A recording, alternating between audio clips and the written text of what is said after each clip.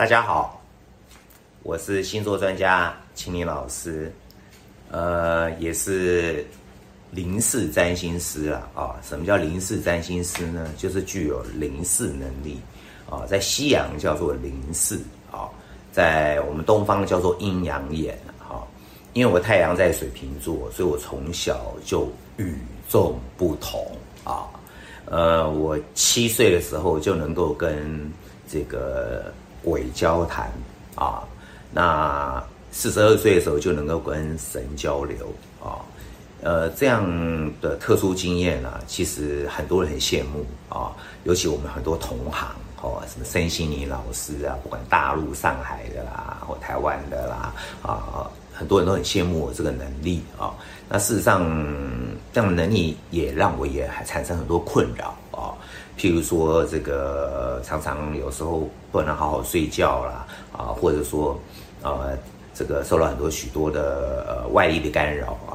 啊，但是却从另外一个角度可以让我来看占星啊。怎么说呢？我发现许多长辈啦，许多好朋友啦，往生了之后啊，常常还来找我聊天啊。那我就觉得这个呢，发现他还是那个死个性没改变，跟那个星座命盘是一样的啊。另外呢，我也发现呢，95%的鬼啊是没有在笑的，为什么呢？因为执着2个字啊。其实人啊也因为执着不快乐啊，这个常常为了一件事情、一段感情或者一个工作啊，一执着可能是10年、20年，可能是每天不快乐。好，我觉得这是没有必要的啊。我觉得透过研究占星，就是如何让我们能够摆脱痛苦，追寻幸福啊。那今天呢，我们开了一个新的系列啊，就是秦霖老师讲故事啊。因为我有这样特殊的能力，我透过这样特殊的能力，再搭配星座命盘，我帮许多人解决了在这个他潜意识跟表意识之间的冲突啊。潜意识我们也称之为灵魂啊。那表意识是我们人生在经历创造我们命运的过程。那当然有很多人是不顺利的啊，譬如说可能在职场上赚不到钱，在感情上面常常是遇到不对的人。其实我们也可以从他的前世来观察到啊，他曾经某一世发生了什么样的课题，跟今生是相同的啊。我们再透过星座命盘去把它找出一个答案啊，共通的答案，如何来帮他解决，让他改变命运啊。那这也是我常常帮大家在做咨询的个案啊。那也常常帮许多朋友啊，因为他思念他的这个过世的亲人啊，那也其实这也是一种执着啦。好，这种执着的力量会让阴阳两界之间的人都可能会产生执着不快乐啊，心中总是有一个结啊。那我也常常帮一些个案做跟过世亲人联系，希望啊帮大家能够放下执着啊。那我们这一系列展开了，就是呢，我这么多年来跟神鬼打交道了一些经验啊，一些故事，或者说是呢，我曾经帮助别人如何在前世今生啊，发现他们的一些特殊的故事啊，跟今生还有特别巧妙之处呢啊，有的是行业从事的很像啊，有人是感情的历练啊，也经过同样的过程啊，但是有些人真的改变了。那我觉得这是一个灵魂的进化跟成长啊。那有些人没有办法改变的人呢，那我透过我来协助你如何来做改变啊。那当然在这个穿越的过程当中也很危险啊，因为我必须回到我跟你的灵魂对话啊，然后我会穿越到你那一世啊，去记录你那一世整个人生的过程啊，那再穿越回来啊，然后呢，跟你做详细的这个个案的咨询跟报告啊。那今天呢，我想要聊的主题是我第一次撞鬼的经验啊，第一次撞鬼的经验。那是我记得是在我小学3年级的一个暑假啊。因为我是水瓶座嘛，与众不同嘛，所以我5岁，我父亲就把我送去国小读1年级了，所以我7岁的时候就是小学3年级了啊。那小学3年级的一个暑假啊，我记得那个时候在1972年就是民国61年的时候，那时候台湾的物资是很缺乏的那暑假呢，大家都玩疯了所以说呢，我们几乎都是睡到中午才起床那这个晚上呢都睡不着觉我记得那一次呢，印象非常的深刻那一天是一个台风夜那我睡不着半夜这个辗转难眠。那我跟我弟弟是睡那种上下铺的床我是睡上铺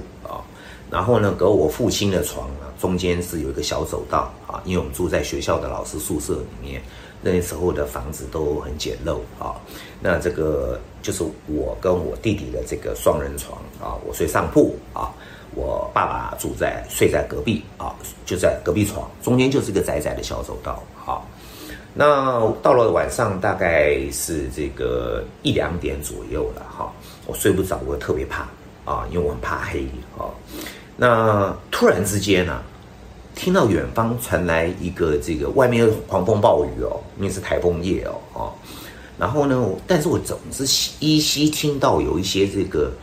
铁链的声音铁链的声音，这个铁链的声音是从哪里来的？我觉得很惊讶，有点让我很恐惧后来这个铁链的声音越来越近铁链什么声音呢？拖在地上铁链的声音然后呢，我就这个似乎头往旁边一看，往走道的方向看远方，不得了了，好像来了一群人哎呀，我真吓死了，这是不是看到鬼一群人朝我这边走过来而且呢，远远的带头的2个就是黑白无常一个穿白衣服的，头顶戴个帽子很长的，个子比较高的舌头留这么长另外一个是一个比较矮的，戴黑帽子全身黑的衣服脸很大这个眼露凶光然后他们带头走到前面每一个人拿一根竹子，竹子上面就是这个有一个带子垂下来，白色的带子我也当时不知道那是什么功能，我后来晓得了那这个他们走在最前方看到这个景象，你能不害怕吗？吓都吓死我这边是发抖就看到队伍离我越来越近，后面是牛头马面然后呢，这个每一个人雄壮威武，那个牛头马面的样子穿的那个铁甲护卫的服装大概有个10个人左右但是中间护送的一个好像类似犯人的人他的这个脖子上有一个那种古时候的那种有没有那种枷锁手上有链子脚底也有链子也就是说他们在押解这个类似像犯人的人呢往我这个方向走过来那这个离得我越近铁链声越大，因为那个类似像犯人那个人他的那个脚链就是拖在地上呱呱呱，哇！我跟各位讲，我吓得发抖尤其离我开始接近我的时候他们是走到这个方向他们的脸大概就是我的脸的这个高度距离就是等于他们从我的脸的方向这样经过，各位知道吗？那个恐惧哎呀，无法形容他们的长相经过我前面历历在目这个最重要的，可是我很紧张，他们发现我看得到，你知道吗？还好他们都没有看我这时候我稍微有点安心我只期待他们赶快走过我就没事了正在他们这个队伍前进到我一半到我旁边中间的时候呢，那个犯人出现我就看了他一下，他是个满头白发的老先生然后呢穿着这个白色的衣服，古时候的衣服手镣脚铐这样子被押解往前走那他刚好经过我旁边的时候，这时候我就有股直觉千万别回头，千万别回头就在他经过我旁边的时候，突然回头我吓死了他跟我讲了一句话：“救救我吧！”哇，我吓死了我看到他我回答他说，我哪有什么能力救你啊？我是用思想跟他回答，因为我不敢讲话，我怕我讲话被牛头马面这个黑白无常发现，我就完蛋了啊！我只能用我的思维跟他讲，我救不了你，你们赶快走，吓死我了啊！直到那个队伍，结果这个老人家呢，眼神非常失望的离开了啊。那这个队伍终于经过离开之后啊，我可以说吓了整个到天亮都睡不着。这是我第一次撞鬼的经验。可是我是水瓶座，太阳在水瓶的人，我是非常科学化的人啊。我不太相信这个事情是个神鬼的事情啊。可是呢，偏偏历历在目啊。那后来我一直认为我精神上面是不是有问题啊？后来经过很多次的类似的碰到这个鬼的经验啊，我们也曾经呢跟当事或跟当事人的过世的仍然留在这个世间的家属来做个对应啊，发现原来我看到都是真的，或者说跟同行有些看到神鬼的大师呢他们也跟我曾经验证过一些事情